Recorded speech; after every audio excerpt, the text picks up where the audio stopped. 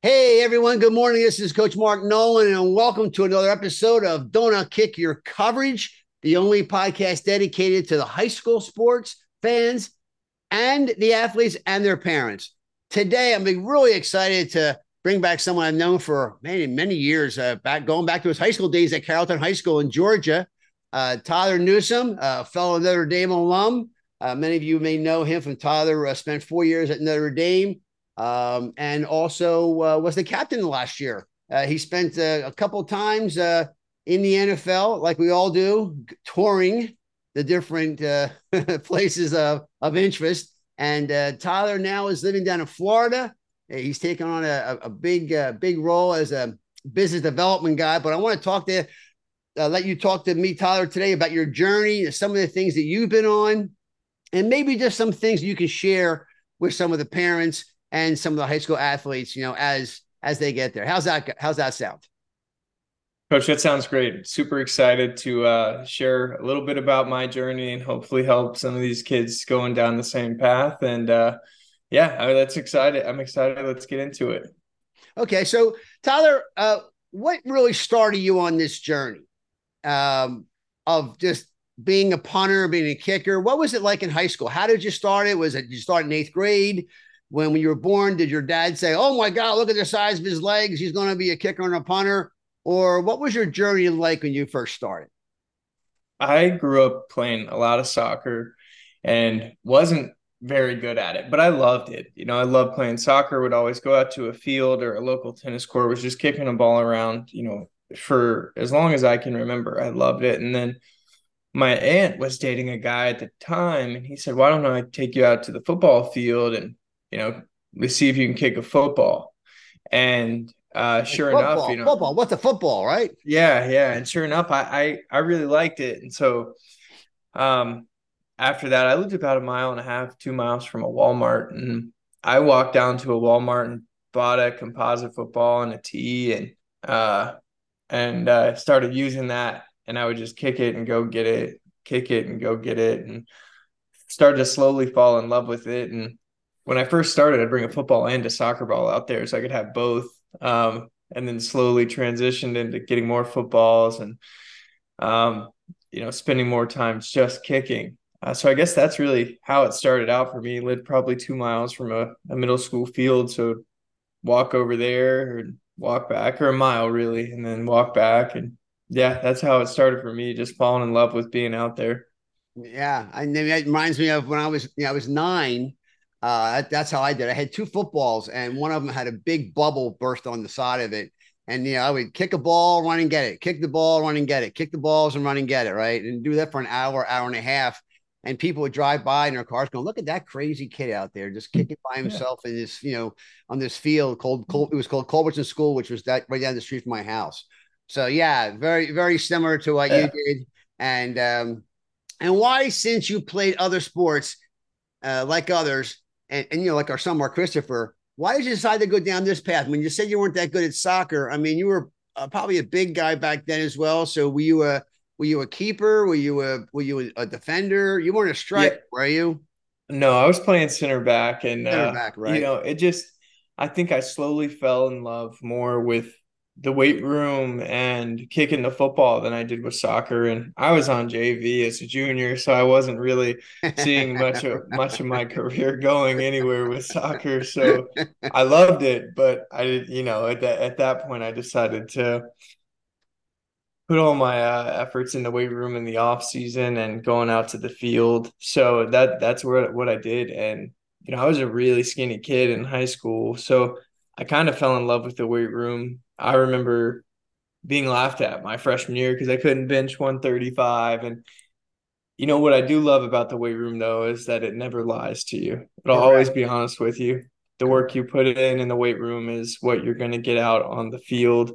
And I think lastly that the last bit that drove me to want to really get into getting into kicking itself and punting was just a competition when it's in itself. Is it good? Is it not good?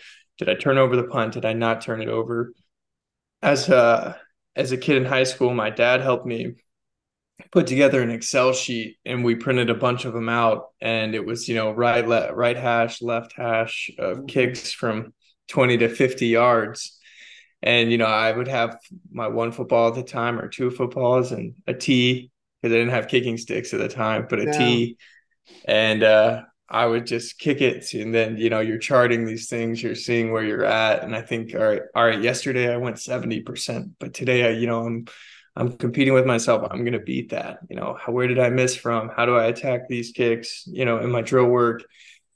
So I think that competition and desire to be out there is really what made me fall in love with the kicking and punting world. Right. And probably some other camaraderie. I mean, I know that I Oh remember yeah. you and Mark Christopher hung out together and a lot of other guys that were on there, whether you were at a one-on-one camp or a competition camp or just training. I think, Mm-hmm. that was Mark Christopher's favorite stuff with me. He's like, I just love Mm-hmm. hanging out with the guys. I mean, I remember when you got your offer from Notre Dame, I think you were literally in a van with Mark Christopher and some other guys just going to a Chris Saylor camp. Is that right? Do I remember that right? Yep, that is right. And I will say I loved being with all those guys. I mean, that was, you have guys who love exactly what you love and want to compete with what you want to compete on. I think that's what I'll tell the high school kids, that find that group of guys that loves what you love and train with them relentlessly. It's like the Arnold 3-part series documentary they did on Netflix. He found a bunch of guys that love what he did.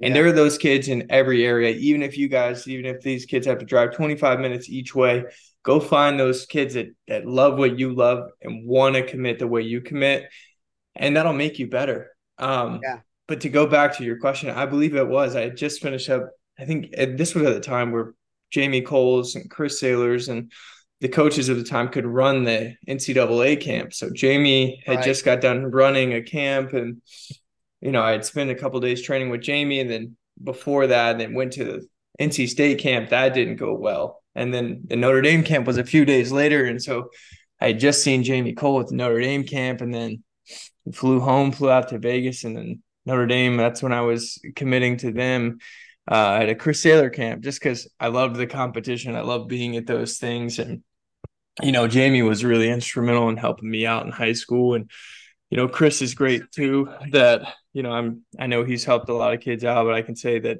Jamie was a big part of that Notre Dame offer for me. Oh, yeah. Yeah. And there are a lot of great coaches out there that help a lot of great kids, but I can certainly speak to where I got that help from with that one was with Jamie. Yeah. And I interviewed Jamie a couple weeks ago. I actually interviewed both Jamie Coles and Chris Saylor maybe Oh, two months cool. 2 months ago. Yeah. I tried to get them both on the same call. I was like, that is never going to Yeah. happen. That's Right. not gonna happen. Never Yeah. going to Yeah. happen. They have those two different ways, but what Mm-hmm. I did interview both of them, and they both gave me great things about how they started their own company, and why they Mm-hmm. started it. So it was a lot of fun listening to both their stories.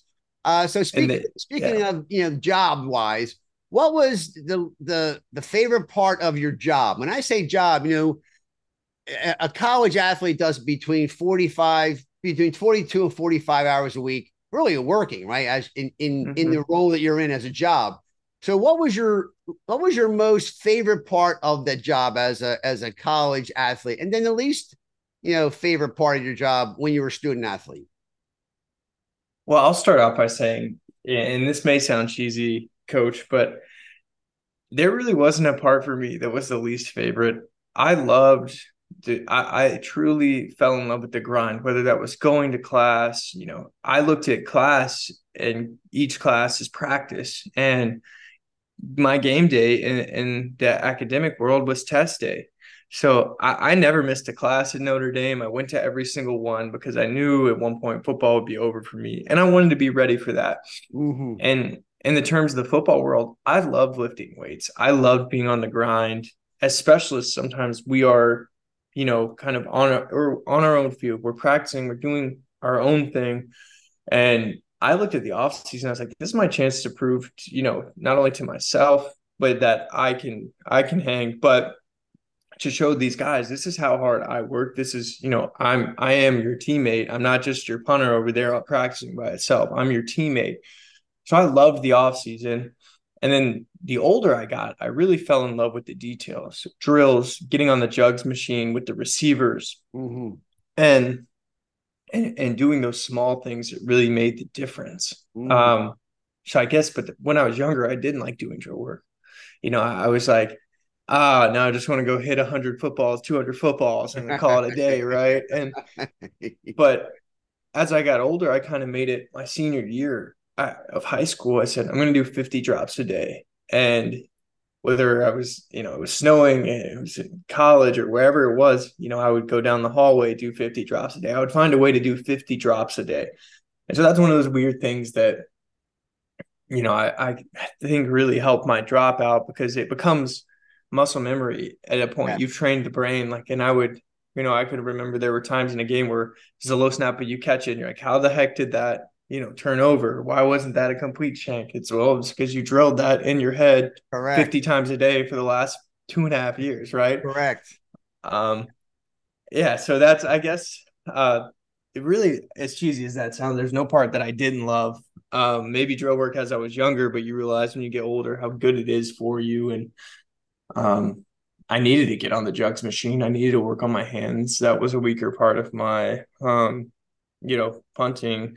So getting on the jugs with the receivers, putting yourself in a group chat with the receivers in the receivers group chat and asking them, hey, who's getting on the jugs tonight? Like, that just makes your hands, your mind, and it makes you more a part of the team too, because we are very similar to everybody else, and we need to get that kind of extra work in as well. Right. No, and that's a great point, because, one of the things that, we do is we built a framework probably 37, 38 years ago, when we started doing our drop table stuff and all the things we did around the track, all the drills we did. I used to tell kids all the time, and Michael used to get ticked off at me. I'd say, dude, kicking a football on a scale 1 to 10 is like a 5. Punting is like a 17.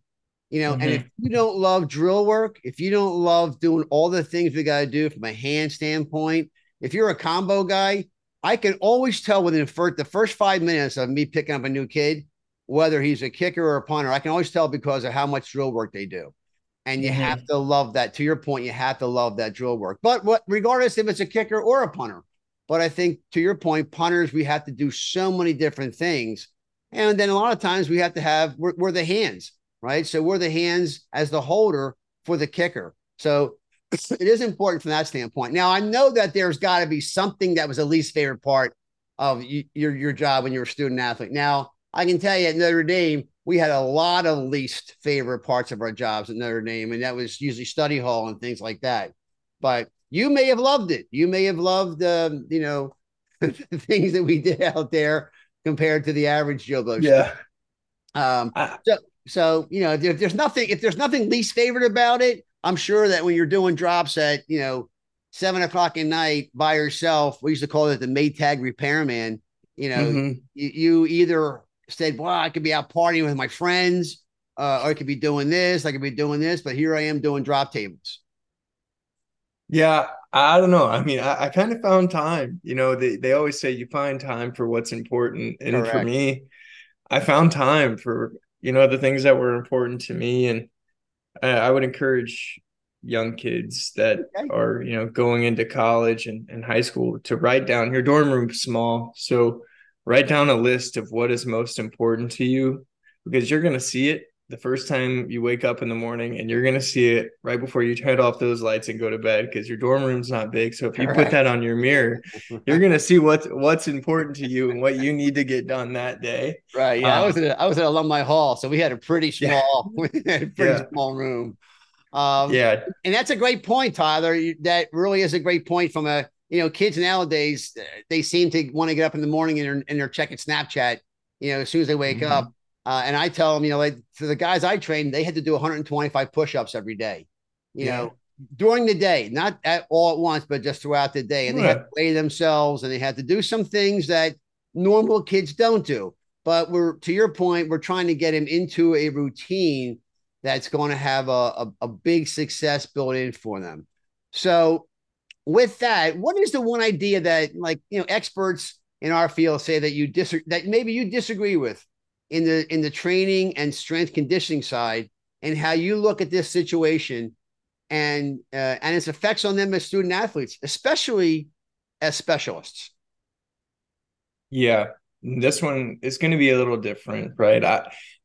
I like to lift heavy weights. When I was playing, I like to lift heavy weights. Now, let me be very clear, not maxing out during the season. I Right. think a 70 to 80% in the season is great with proper form.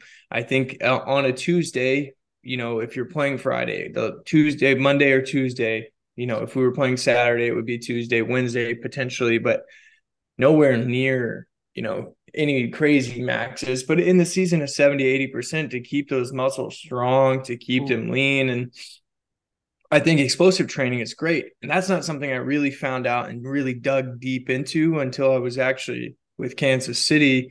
I met a coach that was there, Coach Potts, Joseph Potts, and he's an awesome guy. I mean, he helped my vertical go up from a 29 to a 39 in a matter of one summer. That's And huge. That's huge. yeah, and it was incredible. And I basically went up to him. A teammate from Notre Dame said, "This is who you want to train with in Kansas City." So I went and saw Coach Potts, and Coach Potts, I said, "Hey, I get strength training, I get that, but help me with this explosive stuff." So we were doing hex bar deadlifts. Mm. We were doing single leg jumps onto a box. I mean, all kinds of great stuff. Working on certain muscles in the hips. And I fell in love with that explosive, part of kicking and punting, because that is half of it, right? You can have Yeah. a strong leg, but if you're not explosive, and I saw a direct result on my hang times as well, the way the ball was popping off my foot. Mm-hmm. And the one idea I wish I would tell, if I was talking to myself as a young kid, fall in love with the idea of not an off day, but a regeneration day, a day where you do drops, you focus on those muscles that are tight and you stretch them out, you stretch that area out, you do a bunch of drill work. I don't like the idea of an off day because you're going to sit around and do nothing. Right. But I Yeah. also don't Right. like the idea of a day that you do full training again, because it's not. Now, this is where I heard it from Coach Potts, the regeneration day, right? Let your body regenerate, Mm. work on the areas you need to get to. If you need to go a very, light 10% to get some blood flow to that area, do it. But listen to your body, have those regeneration days and make them drill work days too, because sitting around all day playing Xbox or getting on Snapchat, it's not going to make you better, but these regeneration days are a game changer. Right. Right. And that's a great lead in because, Tyler, I'm a big FMS guy. I love functional movement Mm-hmm. screening. I started with Great Cook's program probably when he first started FMS. And, one of the things we always talk about is why it's important that to know your limitations. And, one of the things, for instance, I just had a kid I was training the other day who just did his leg work the day after. I'm sorry, the day before we did a Mm-hmm. training exercise. I'm like, dude, why didn't you listen to what I just got done telling you? I told you don't do legs the day we're going to the training. Oh, well, I just forgot. I'm like, that's unacceptable. It's just how can you Mm-hmm. forget? How can you forget A, your training, and B, how can you forget not knowing what day you should be doing special things to help yourself out? So that right there was a great lead in to what you think specialists need to work on daily. And stretching, I'm a big stretching guy, and that's Mm-hmm. just here I am at 68. I'm still out there kicking with these guys when I'm helping them out and playing punt golf with them and having fun. So here's a question for you. There are, of course, many others, who focus on different things and procedures in the area of athletes' physical and the mental side of the game care. So, is there one that you focused on over the others? And are there more common mental and physical types of conditions you found were helpful both in season and out of season? I think both are great. We kind of touch on the strength training piece, right? I believe that it's good to get heavy in the off season. In season, stay a little lighter, but always work on your explosive stuff throughout the year. That's something you'll need, right? And so I think that piece is important. But also, I do believe that the mental side of the game is so important. And really, coach, I didn't start hearing about all of this personally until my senior year of college. We brought in a mental performance coach by the name of Dr. Amber Southgate, and Mm, she's great. And mm, she always said, your thoughts lead to your emotions, mm, which lead to your physiological response, which ultimately dictates your performance, right? So it mm. all starts with your thoughts. And I would talk to her a lot my senior year and my fifth year. And ultimately, the thing that helped me out the most was visualization, right? Seeing yourself. I would walk the stadium I would go to, visualize punts. This is what a punt right would look like, and see that spiral, right? This is what the Aussie would look like. See that Aussie dropping up to the two, right? Mhm. So I think, and even laying in bed instead of spending that time on Snapchat or Instagram or whatever, visualizing, okay, this is what it's going to look like tomorrow. This is what it's going to look like on Friday night. This is what this is what it's going to feel like. I can already see it. Um, that's the piece I would say is that visualization. And even walking the stadium by yourself, if you have practice, right? And your leg's a little tired, well, visualize it, see everything, see what, you've been there, put yourself in that situation before it happens. Right, right. That's very it's very true. And I think from the younger standpoint, to what you raised a great point. A lot of the time, these younger kids really don't have the visualization drills or the mental side. They just go out and kick, and or they think about the last kick, or they'll think about the last punt. They shanked it. They're like, "Oh my gosh, I got to really hit a bomb now." I'm like, "No, you don't. It just Mm-hmm. that you can't change. You can't change that last punt." But you can Right. change, you can focus on this punt and you can't worry about the next punt. So it's living in that now moment that I think has been very critical that we've been looking at from the physiological standpoint and the mental standpoint. You're seeing so many more schools getting involved with the mental side. I'm interviewing a Mm-hmm. lady in 2 weeks. Her name is Emma O'Donnell from across the pond. And she actually just wrote a book about the mental stress and about high school kids and their parents and how to manage that. So I'm looking forward to listening to her discussion on that. But to your point, is there anything on the out of season that you do both on the from the mental standpoint? Oh yeah, visualize it. I mean, think about what it's going to feel like, right? I think, for those kids that are going into college, aren't playing, or you're in high school and you're not playing yet, when you're out there at halftime, you get a chance to go out there and kick in front of that stadium full of people. I would, Yeah, during my redshirt year, I would do this. I would say, yeah, okay, I would just kind of tune everything out and I would pretend in my head, I'm like, this is fourth down, this is your punt, right? And you get these 10 punts, take advantage of that redshirt year. And in the off season, visualize what that would feel like for you and train your mind to know what success will look like out on the field, because then it's going to be a lot easier for it to come. yeah. um you know Picture what it's like, it's fourth down and long. Try and get what that feeling would be like, so it's not a first time for you when you get out there. You've been there, you've done that in your head before. Right. Yeah, and it's a great point. I remember playing it. My first game was at Michigan, and when we first came out to warm out with the first teams, I mean, I had never played inside of a place that big before. And Dave Reeves said, "Hey, you know what we should do? Let's go practice in front of the band." I said, "Why would we go practice in front of the Michigan band?" He goes, "Because they hate us. So let's go out there in front. They're going to holler at us, they're going to scream at us, they're going to call us all kinds of Yeah. names. Like, okay, if you think that works, let's go try it." Mm-hmm. So if you had the attention of the whole athletic youth and high school sports world for 5 minutes, what would you say to them? And in my experience, this really is a global question for all athletes and their parents who are playing sports. Yeah, well, I think I would do it probably in three ways. Number one, the importance of your education.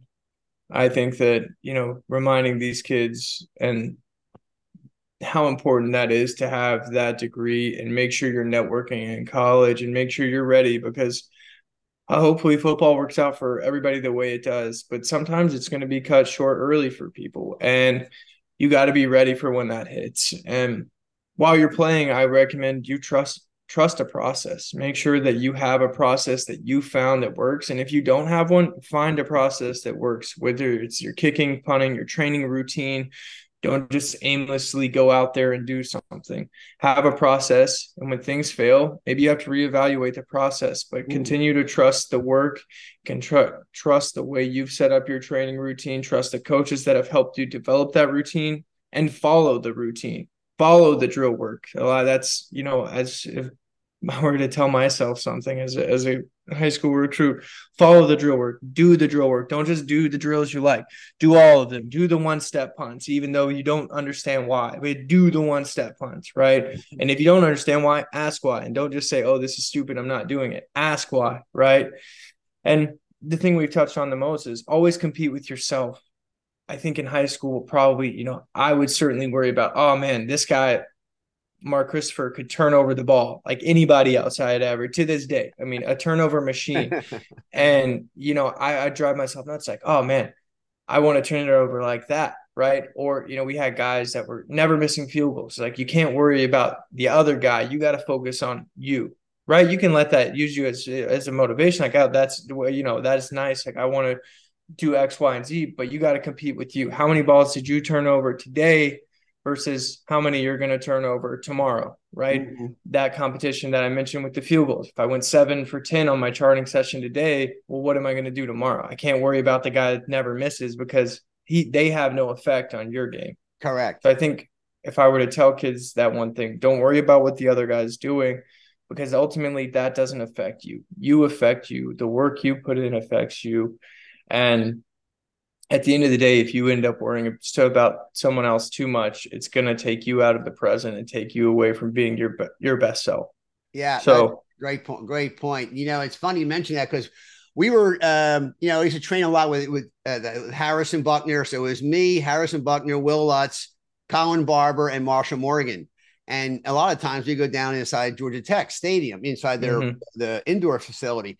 And Harrison one time walked up to me and he goes, Coach Nolan, if I can just kick a ball like Marshall Morgan on kickoffs, I would be like awesome. I just got to get more height on the ball. I'm like, okay, if that's what you think you need to have done, let's work on it. And I always thought he was awesome, but he was always the one going, I got to get better. I got to get better. I'm competing against myself. But when Marshall comes down here to hang with us, his ball flight is so much more higher than ours. And same thing with Will Lutz. Will Lutz, like, I want to be a combo guy. I'm like, dude, you're not going to be a combo guy in the NFL. Just forget about it, But, to your point, when you have those experiences, you have to dial in to what you think that experience is going to be for you as you get better. And I don't think being a combo guy, in the NFL, I mean, it worked out for Ty Long for a couple of years. But it's so rare. Would you agree with that, Tyler? It's so rare to find those guys who are combo guys in college and in the NFL, because a lot of the parents tell me like, oh, my son went to do both. I'm like, okay, well, that's great, but he may not want to do both in college because it's a different level. It's a different level of transition from high school to college. And now you got 4 or 5 kickers, a couple of walk-ons you're dealing with, maybe a couple of scholarship guys. And now with the transfer portal, those whole dynamics change. I agree. I think in high school, I was kind of playing the card of, well, whoever wants me for whichever one. And I did both, hoping that, to have some options. And I think that these kids now, I think I would encourage them to do both. They do both because one school might really like you as a punter and they don't want you to kick field goals. And Notre Dame did not want me to kick field goals. They made that very clear to me. But I had some schools that did want me to kick field goals. I preferred walk-ons from Pittsburgh and Georgia to kick field goals, and an offer from Air Force to kick. They made it clear like, hey, we want you to kick. And so you give yourself more options by doing that. And I would encourage high school kids to do it. And I think it makes you a better competitor. Yeah. Because I can still remember losing and getting my tail kicked by like Mark Christopher. And I can remember losing in field goal competitions and all these different things, but it made me a better competitor for it. Right. Yeah. And so I would encourage these kids to do it because it's sharpening you as a young man going into college where you need to be sharpened up. You're going to be competing every day with a guy who's a junior or a transfer portal guy that has game experience. So any chance you can get to compete relish in it and enjoy it, and know that even if you don't quote unquote win, every experience is a winning opportunity because you learn something about yourself or you grew. And so that's, I guess, what I would tell these kids. It's even Good. if you quote unquote lose, every experience is a winning experience because you learn or you grow. Correct. Um, Correct. so It's a good point.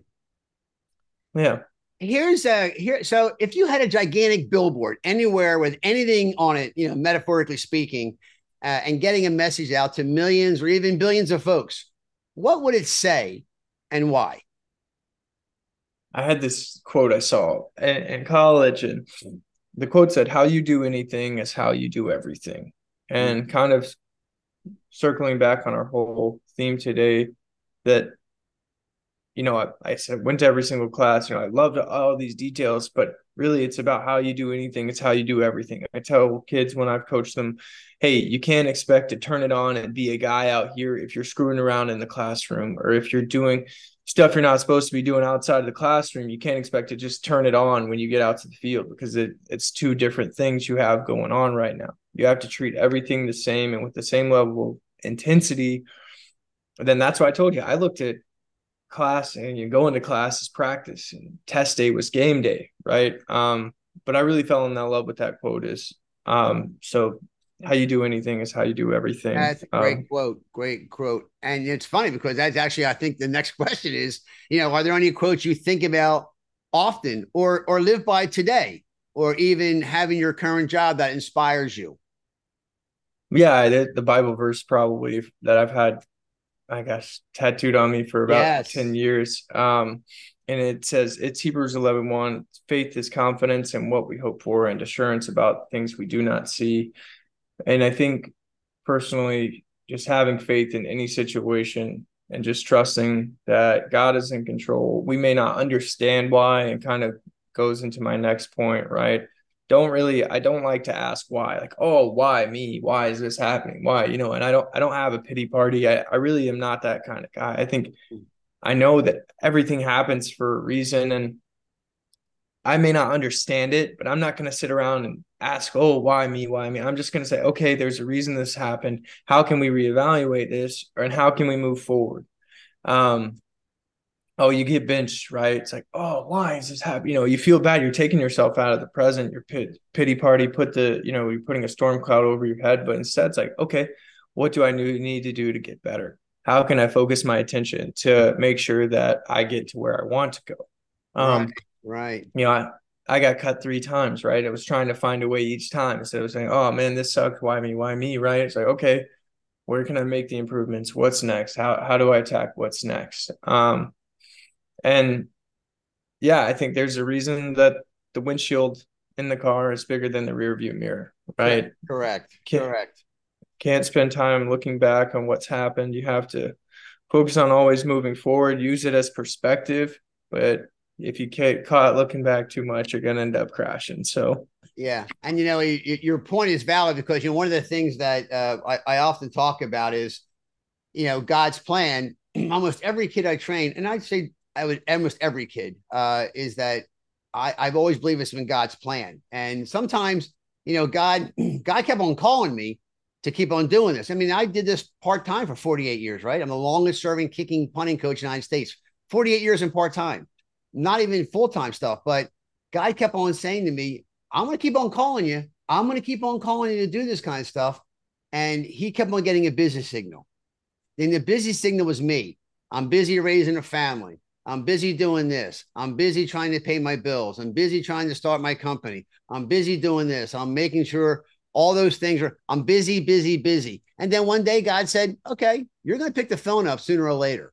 And when you mhm. do, then it's truly the thing I've been asking you to do full time. So, and that's where I'm doing that's why I started doing podcasting. That's why I Mhm. wrote the book a year and a half ago or 2 years ago about the NCAA. That's why I got myself involved in these kind of things. Not for the money, for God's sakes, right? But it's really for God's will of wanting me to do these things. So, is there one unusual habit or an absurd thing that you used to do as a high school, college, or NFL free agent that you love that might help those listening here today to help drive them? Yeah. There's a few, probably more than we have time to list of absurd things that I would probably do. Okay.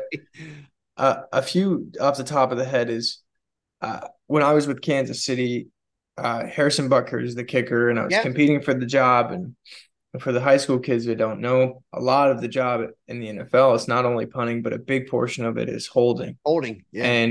And to any high school punters out there, work on your holding and take it just as serious as you do your punting. How you do anything's how you do everything. Don't just say, "Oh, I'm putting the ball down." Take it serious. Mm-hmm. And I would work with Harrison a lot and Tommy Townsend. We had a dime, a little dime, and we Yep. would put it down and catch the ball, and you can hear when it hits the dime, it's a little ding, Yep. right? And so we would work. I mean, that summer, Coach, no, I'm not kidding you. We probably had tens of thousands of holds, right? But that's what it's required of, right? Like there were so many holds because that's a big part of the job. We probably had that same amount of punts, right? And it's an important aspect, right? You want to make sure that boom, that you can literally put it on a dime. You want to make sure that that ball is there and with the lasers out the way the kicker wants it. Mm. So I would say that's probably an unusual thing. We'd use dimes, all kinds of weird things, like whatever we could find, right? But you can hear it on a dime. So that's a weird one. The jugs machine is something that I got into early in college. We were at the Loftus and or Mm. indoor, and I was going out to do drills, and I saw a couple of the receivers getting the jugs, and I'm like, all right, I want to work in on this. So I said, here, I'll shoot you guys some jugs. And then I gave them a couple rounds. I'm like, all right, now you guys give me a couple, right? And they're like, what? Why do you want to? I said, I got to work on my hands Right. just like Right. you guys. Right. And then, after we left, it's kind of like, you give some to get a little right. And so I was making sure I was taking care of, giving them like, Right. all and then I said, hey guys, add me in the group text, right? I put me in the receiver group text. And so they did. And so then from that point on, I was able to text in the group text, who wants to get on the jugs machine, right?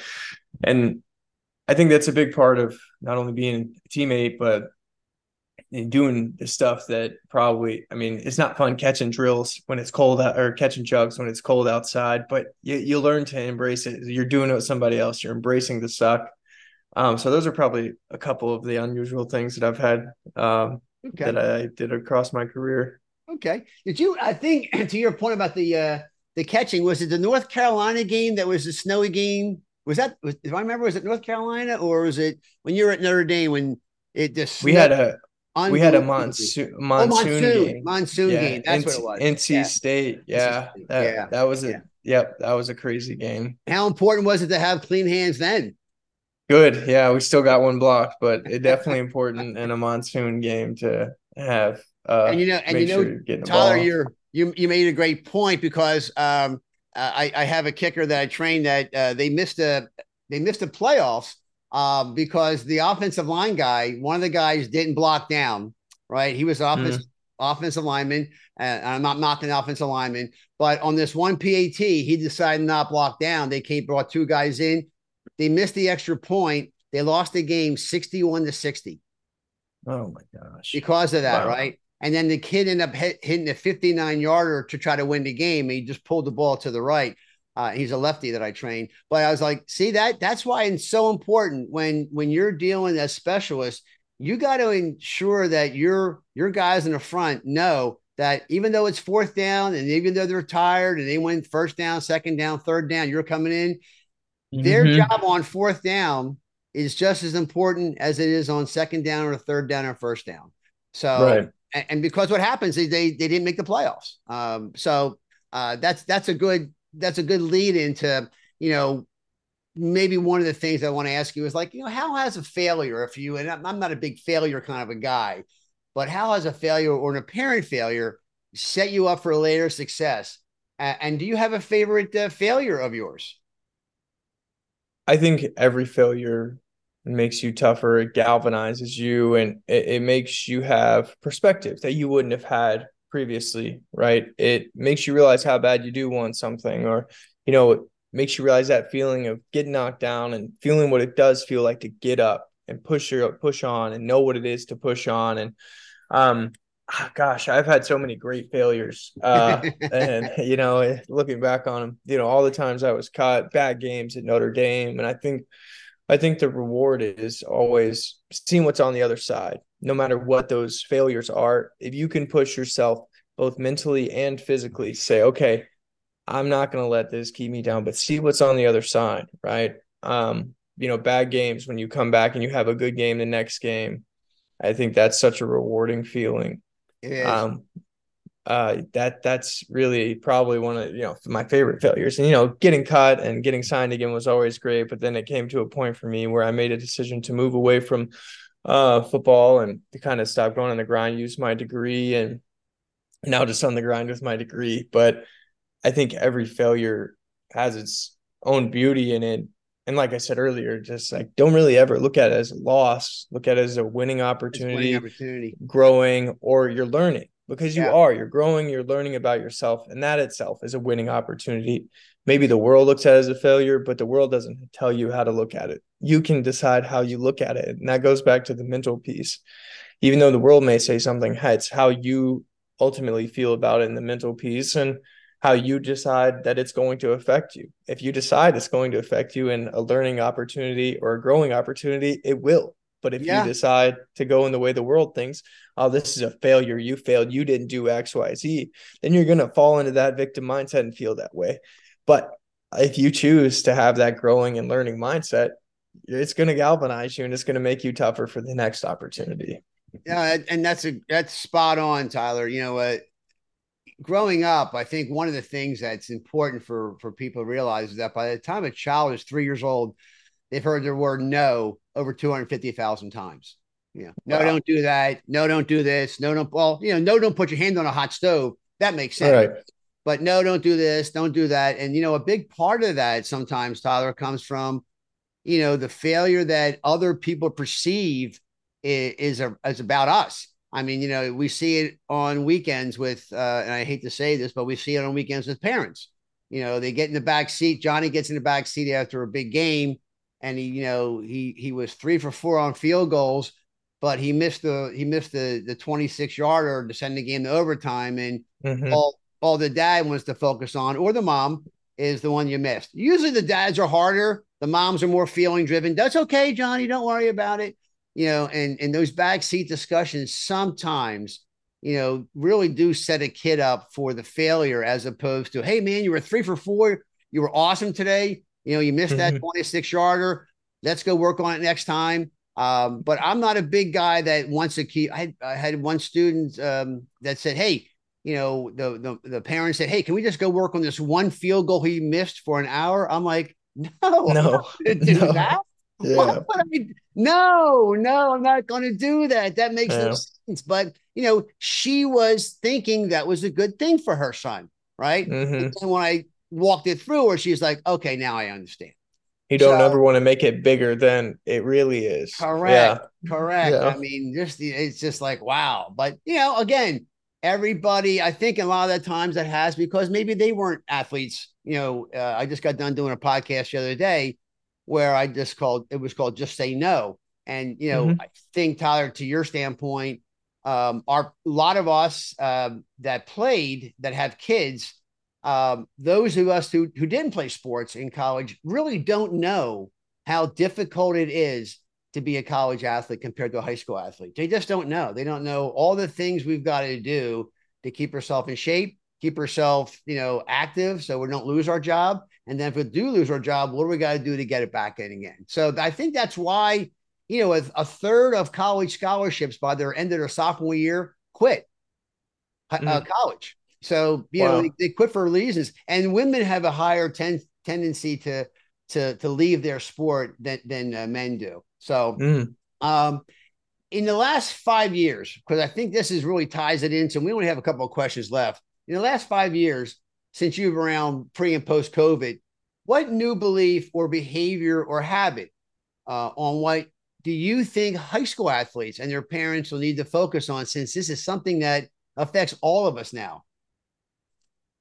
Yeah. I think that, you know, pre and post COVID, right? I'm an opportunistic kind of guy. I think that there was an opportunity to get yourself in probably in person more in front of coaches in pre-COVID world. Coaches were traveling more. They'd probably come see kids more. I can't really speak to what's post-COVID for high school kids, but going to these camps, having a bunch of kids there, going to college camps, it was very easy to do. It was relatively inexpensive at the time. And now I consider post-COVID where a lot of things are virtual, and I put myself into that mindset, and I think about the kids I've trained, and I tell them nobody cares about the 160-yard field goal you want to post or the 68, whatever it Amen. is. It's Amen. it's a one kick. Nobody cares.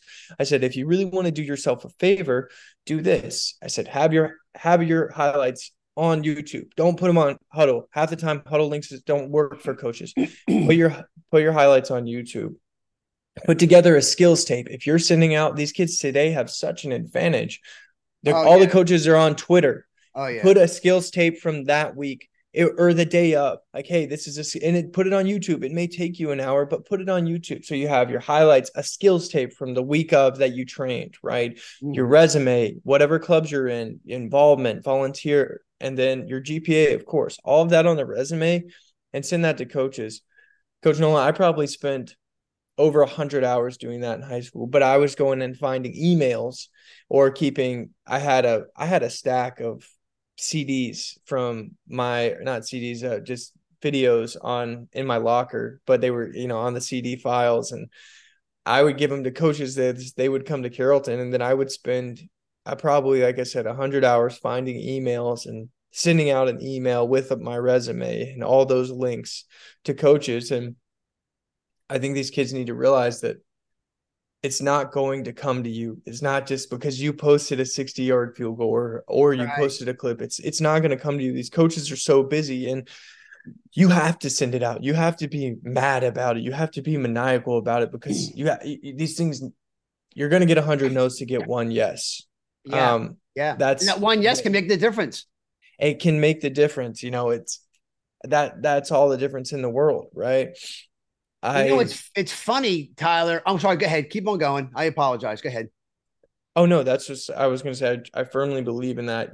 Kids need to be comfortable with hearing, like, there's no response. Nobody's going to stroke your ego, but at least you're sending it out to these coaches, and they need to make a list. It's so easy to find schools that have seniors, schools that are having kickers or punters that are having down years. Send them to those schools. Send Amen. send them to schools that have juniors. Send it to schools that you like, right? Or schools you've never heard of, schools that may have something academically that you want. Send it to them. It doesn't matter if it's NAIA, D3, D2, D1 AA, D1. I sent my film to any school that would look at it, right? Because that was the biggest part for me, was being able to get my education. Yeah. Yeah. Um, Yeah. And and so it's funny. You may remember this, but with Mark Christopher, we had picked 10 schools, right, that he wanted to go to because he loved chemistry. Now he's a little more rare, and you know him very well. So he was more focused on education, as well as punting and kicking, but the focus for him was education. And he gets that, I think, from both of us, my wife and I. But on Friday nights when we were at Blessed Trinity, he wasn't a big guy that went out after Friday night football and went to the Waffle House and hung out with a bunch of guys and gals, right? So my wife and I would videotape, not and we wouldn't even use huddle film. We would videotape every kick, every field goal, every kickoff, every punt he did, right? And then we put into a thing called a CoolSoft, which was a presentation management software. And when he came home after that night, after the game, we would say, okay, son, here's all your kicks. Here's your hang time. Here's this. And he had agreed to them. And then that following Saturday, the 10 schools that he was interested in, we sent those tapes out every Friday night. And we'd wait to see back who was responding, who wasn't responding. And then one week, like the third or fourth week, we said, okay, we're not going to send any tapes out this week. I'm not going to send anything out. See who responds. Well, 8 of the 10 coaches that following Monday, because we knew Monday was the best day for coaches to get back with us, especially special teams coaches, because they're having their meetings, right? And 8 out of the 10 came back and was like, dude, Mark, where's your film from the other night? Yeah. And that became our aha moment. That became when we know that these coaches are interested in you, as opposed to your point, hey, I'm sending out something on Twitter thinking I'm going to post a 60-yard field goal, and they're all of a sudden these coaches, oh my gosh, we got to offer you right away. It doesn't Mm-hmm. work like that, as you know, especially post COVID because of the transfer portal, Mm-hmm. right? And you got to send it out, right? To your point too. These kids can't just send it out once and be like, all right, it's gonna come. It's like fishing. Seriously, a lot of if you might be That's using the true. wrong bait, you might have to throw out the lure 100 times to get a It's bite. true. But that bite could make the difference in a good day and a bad day, or for That's them, true. a scholarship or not. Right. Um, and I think that's a great point to tell. It's It's like something that I've sales. seen. Yeah, It's it like is. sales, right? One no is just a no closer to a yes, Yeah, that's right? it. That's what we used to say in sales all the time. You Yeah, have to take 9 no's to get the yes. right. It may change now post COVID, but Yeah. what would you tell parents and the high school athletes to get into the game of a proper mental side of conditioning, as well as the physical side of training as they progress through their young playing days? And I mean that by asking Tyler. I'm sure there are days you woke up and went, oh man, okay, I got to do this today, or I got to do this today. What was it that you would tell parents and high school athletes to really focus on every day, knowing that there's a limited amount of time they have each day in high school and in college for both the mental side as well as the physical side of training? Yeah, I think I'll give you a quote that my friend Pat Gordon gave to me. He was a boxer at Notre Dame, won Bengal bouts like Oh, bunga every belts. year. Yeah. Okay. Every year he was there. An incredible human being and one of the hardest workers I was ever around. And we were working on it. We got paired up in a group project one day together, and he said to me, we went down to the boxing ring that night. He showed me some things. We got some great workouts in. I mean, it was a really cool night, Friday night, right? And sparred a little bit. He, obviously he tore me up in the sparring, but it was fun, right? It was a good experience. And um, I asked him, we're talking about it. He goes, Tyler, I try to look at boxing as, if I could get 1%, at least 1% better every day over the course of a year, that's 365% better than I was the year before. And I think if you can just take that, and so he said, if you could take that 1% mindset, and that's where, it's like, okay, I can do drops for 5 minutes a day. And I see that posted in my mirror. I can control the controllables.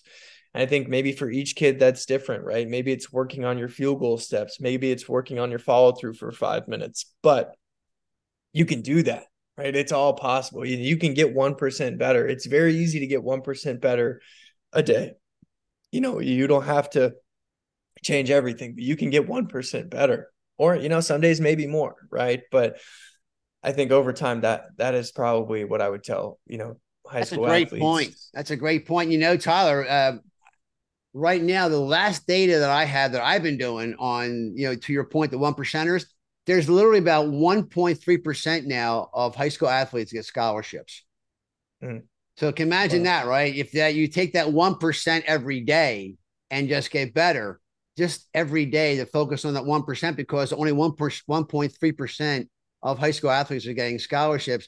That may help to drive them. I had that discussion the other day with a kid I was training. I was like, you're a junior. I said 365 days from today, you're either going to be playing in your last game as a high school athlete, getting ready for college, or you're not. But you've got 365 days from today that you and I are going to have a discussion about where you're going, what you're doing, what schools you're talking to. I said, so you've got to get that in your mindset now. You can't wait. And I think, sadly, it seems like some of these kids just, to your point, they want that instant gratification where, hey, I hit a 60-yard field goal. I'm going to put that out on Twitter and just think all the coaches are going to come calling for me. It doesn't work that way anymore, does it, Tyler?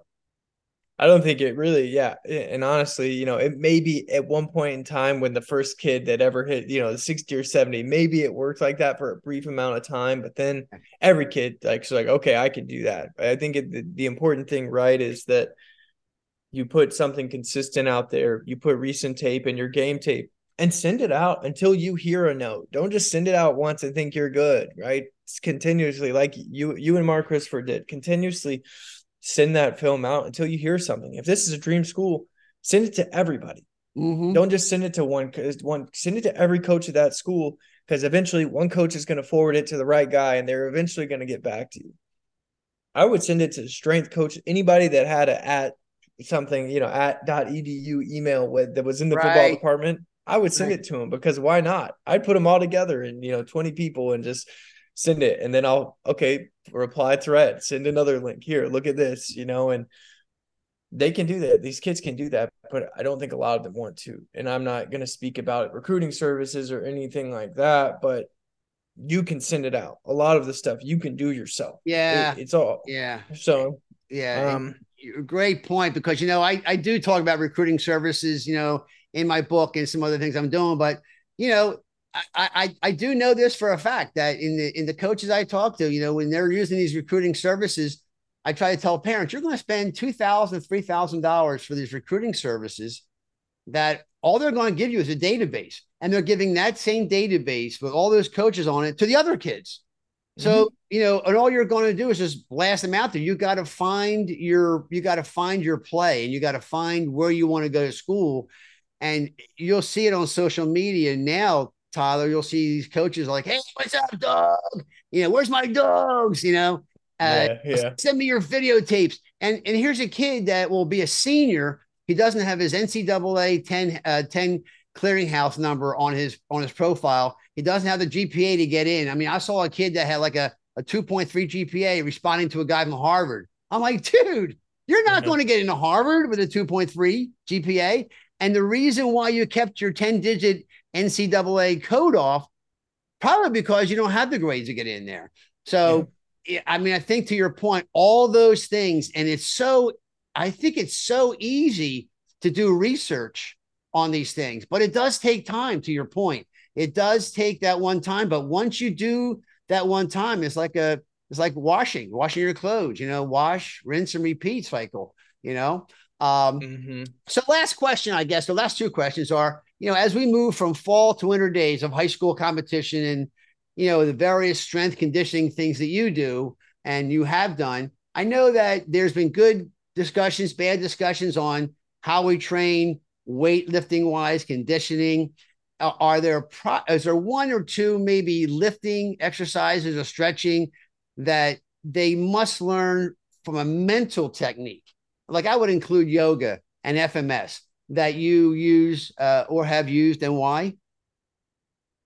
I certainly agree with you. Yoga, FMS, regeneration days. And I mentioned too, I think it's okay to get heavy in the off season. I Yeah. think but with proper recovery and proper form.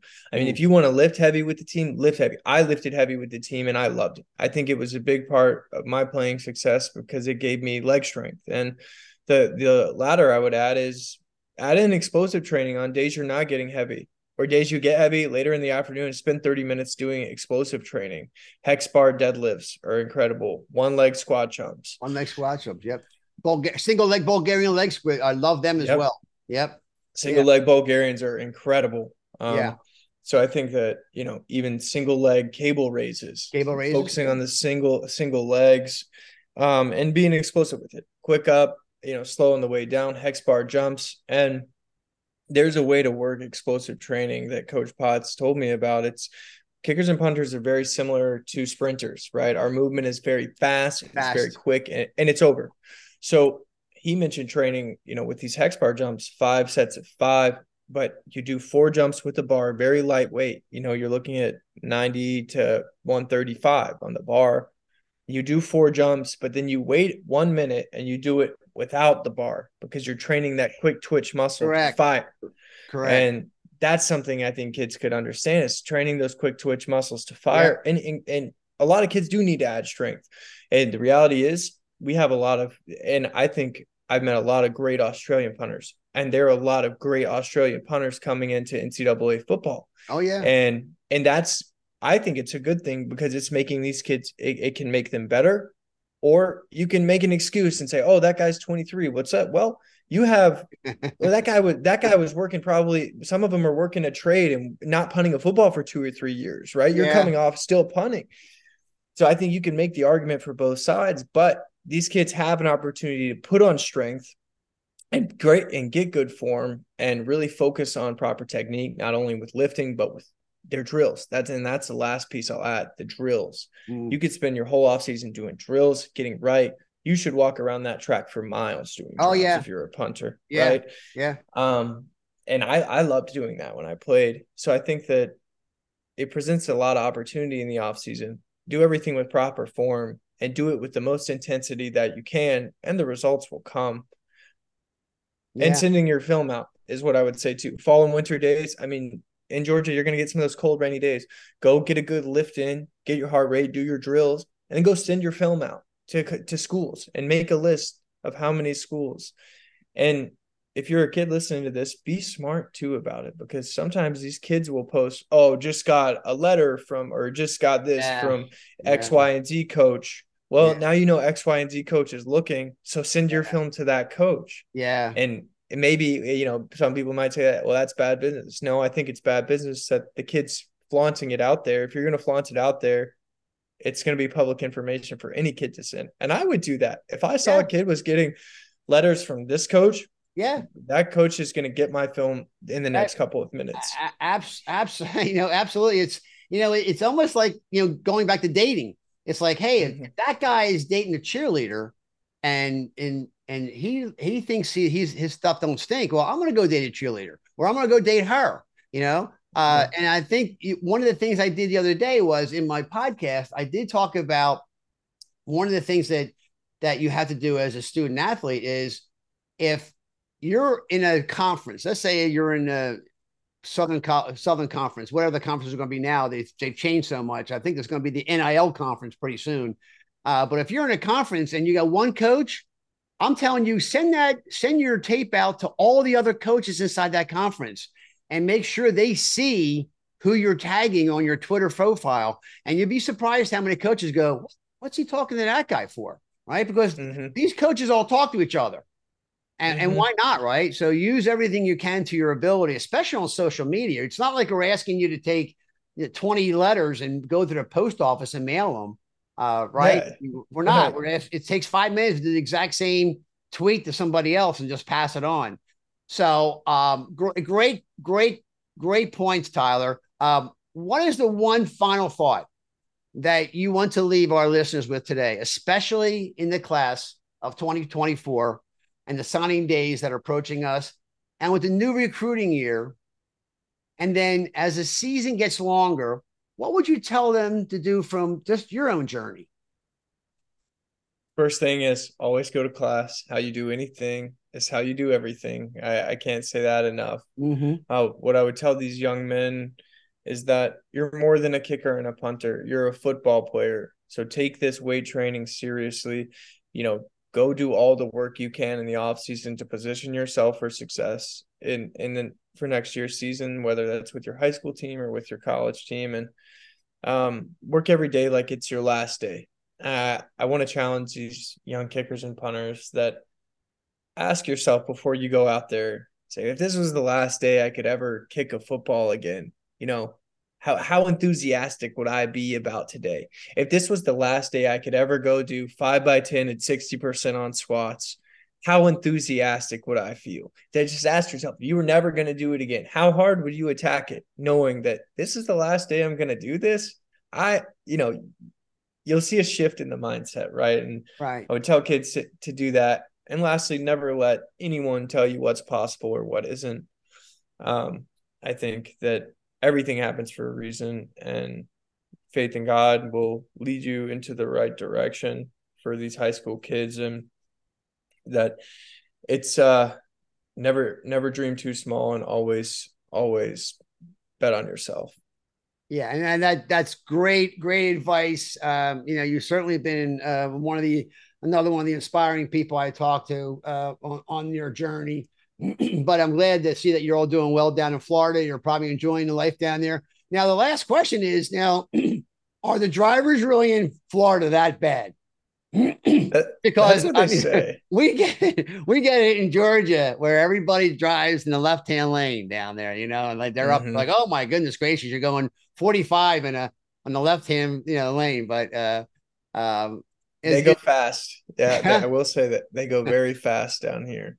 good. Good. Well, listen, Yeah. I want to thank you again. I hope you have a Merry Christmas, Tyler. Say hello to your parents for me, everybody else you're associated with. Continue success on your journey, whatever it may be. And may God continue to bless you and everything you do. Thank you, Coach. I really appreciate you having me as a guest, and any high school kickers and punters out there, if there's ever any way I can help, I'm an open book. So please let them know if they need any of the kids need any Good. information to let them know. What's your Twitter account so people can follow you on Twitter if they're on Twitter?